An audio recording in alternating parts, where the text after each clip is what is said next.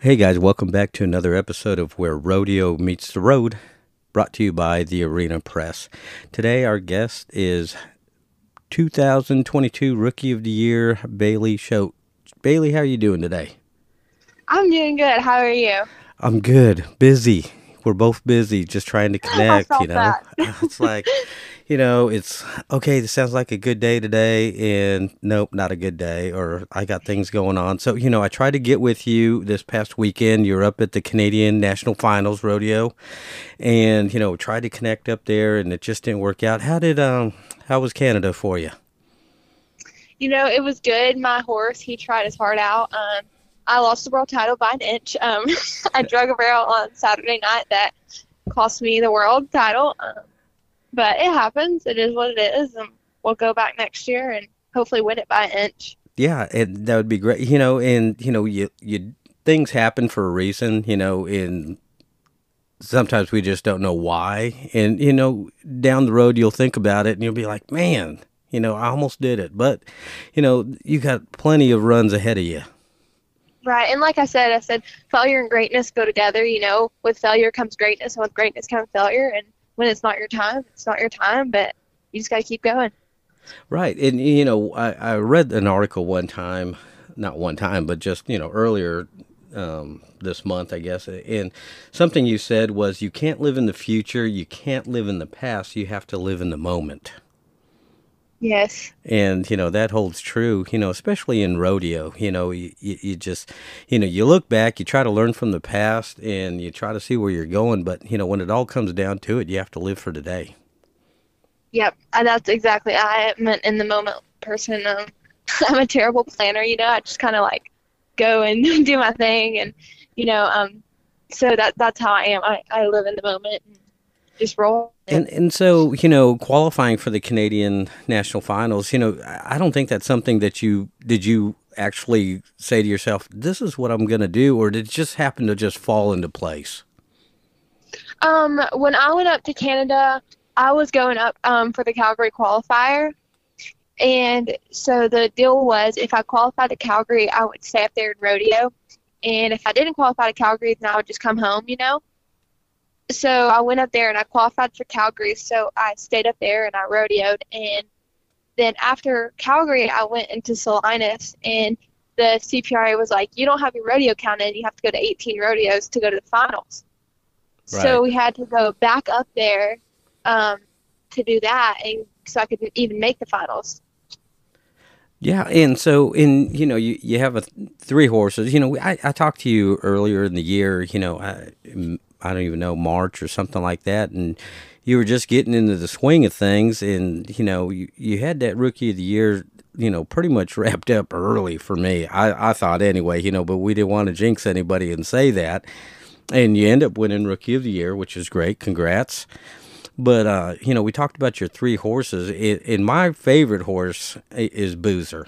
And, Boozer, he ran a 13.9, that first night. He was second. He just missed. But, how did Boozer hold up for you? And how did the other two run for you?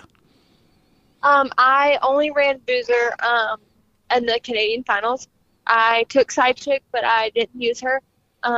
Boozer only ran one sub 14, or he ran 5 out of 6 of 14 second runs, which he was the only horse to do that all weekend.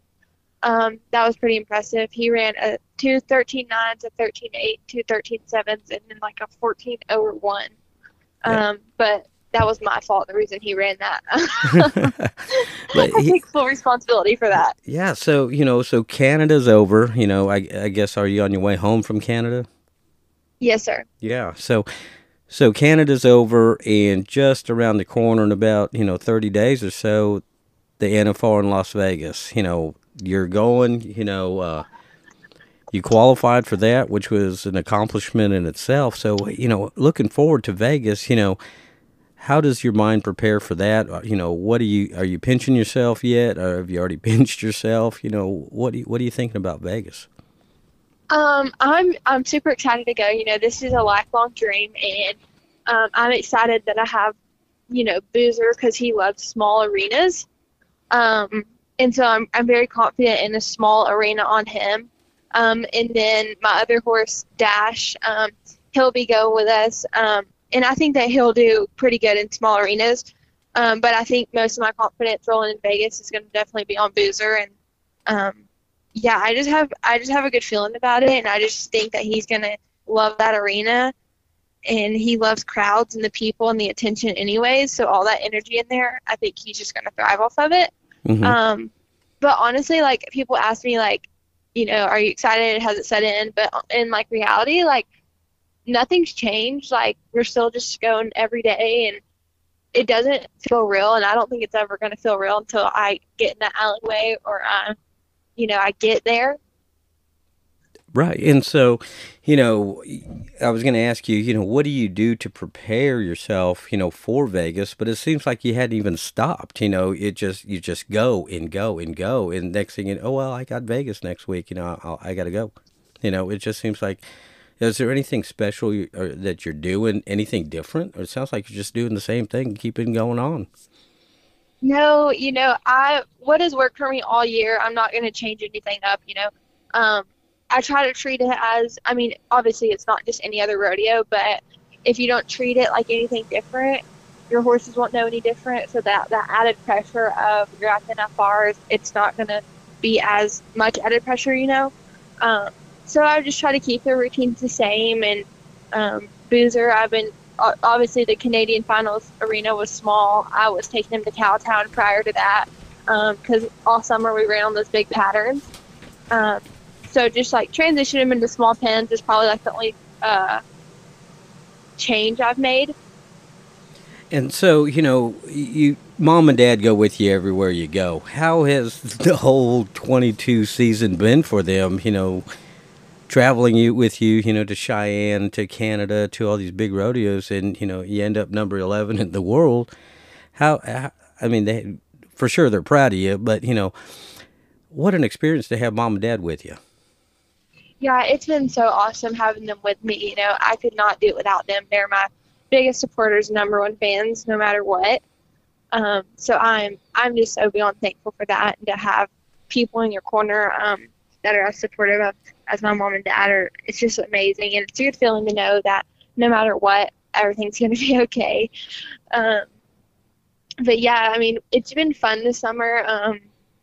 I just can't say enough great things about them and how thankful I am for them and to be able to have them with me. A lot of people don't get to do that, but I was able to have both my mom and dad with me.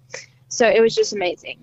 So going to, you hit a whole bunch of rodeos this year. What rodeo, where was your most memorable run, that you just go back in your mind that's just like, man, that was wild. That was a great run. I'm sure there's more than one, but what run just sticks out in your mind? There's two for sure.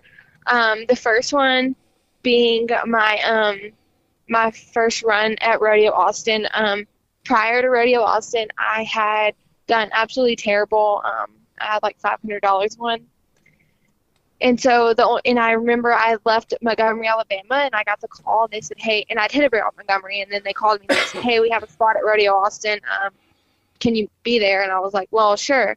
So we drove there, and that's when rodeo like really turned the corner for me.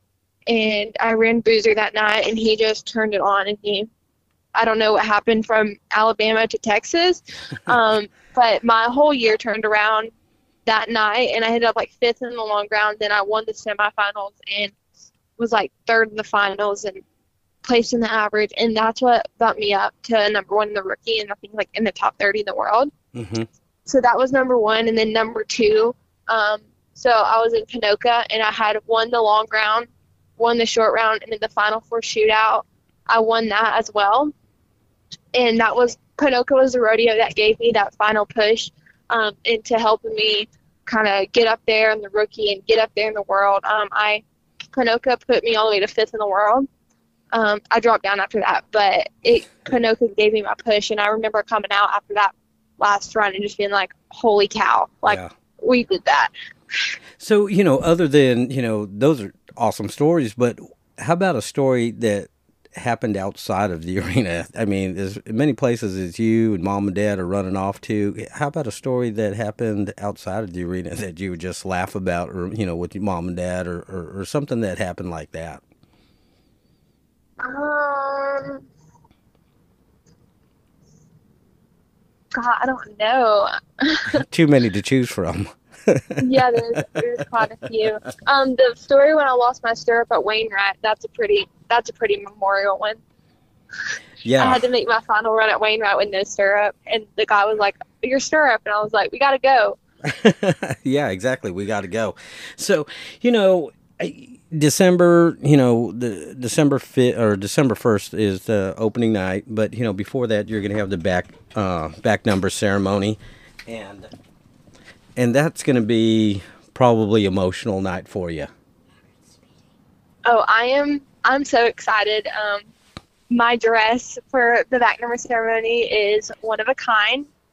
Um, and so I'm excited to wear that, and I'm excited to just get that back number, and I just feel like holding that back number, I'm going to be so proud, and I know that everyone that's there with me is going to be so proud to be able to touch it, see it, feel it. To see your name on an NFR back number is something that you'll cherish for a lifetime. Right. And hopefully So it's it's not the definitely going to be a hopefully it's not the last time. no. I hope not. It's hopefully it's the first of many for sure. And so you guys are driving on out there from here. And so Yes. what does that take? Couple 2-3 days to get out there? Yeah, it takes about 2 days.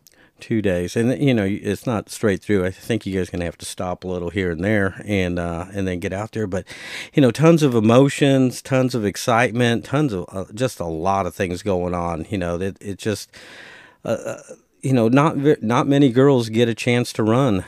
For the gold buckle. To the top 15. Every year. So that's just a handful of girls, and you made it. Yeah, and I think the coolest part of it was when we made it. I did it on horses that we've had for a while. Boozer and Dash, we both had 33-year-olds, and I was able to do it with my family and stuff. So I think that's what makes it even more special. And on top, it was my rookie year. Yeah. So it's just kind of a fairy tale story. Yeah, for sure. And I ran into you finally out in Cleveland, and I don't know. I think what were you trying out a new horse or something like that day? Oh my goodness, I brought all kinds of horses that day. Yeah, I picked this horse up like the night before, and they didn't tell me a bit, bridle, nothing. I was just like going in this blind. I'm like, what do I do? I don't know. I'm like, okay, I'll figure it out. Yeah, and I didn't even know you were there. I heard your name, and then I looked up, and I was like, whoa, that was I don't think that was planned. Whatever he was doing. No, and then I hit a barrel my other horse to win it, and that was one of her first ones back. So that was a fun day. I was so happy to go. That was my first jackpot after being home Hmm. off the rodeo road. So I was just so happy to go to a jackpot, and like, 'cause when you're rodeoing, like you literally have to make a run for your career every time you go in the alleyway. Yeah.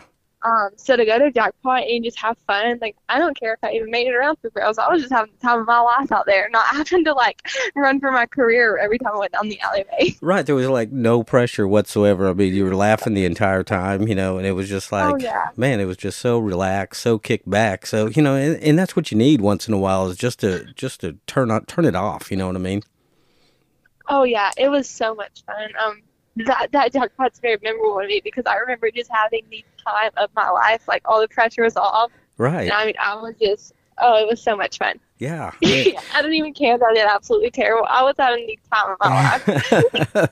But and that's all going to change here in a couple weeks up in Vegas, and so, I know you're busy. We're all busy. Everybody's busy in life right now, and I'm glad you took a few minutes out of your day to chat with me and to be on our show where rodeo meets the road. And for sure, we're wishing you all the luck in the world up there in Vegas, and maybe we'll run into you. Thank you so much. Yes, sir.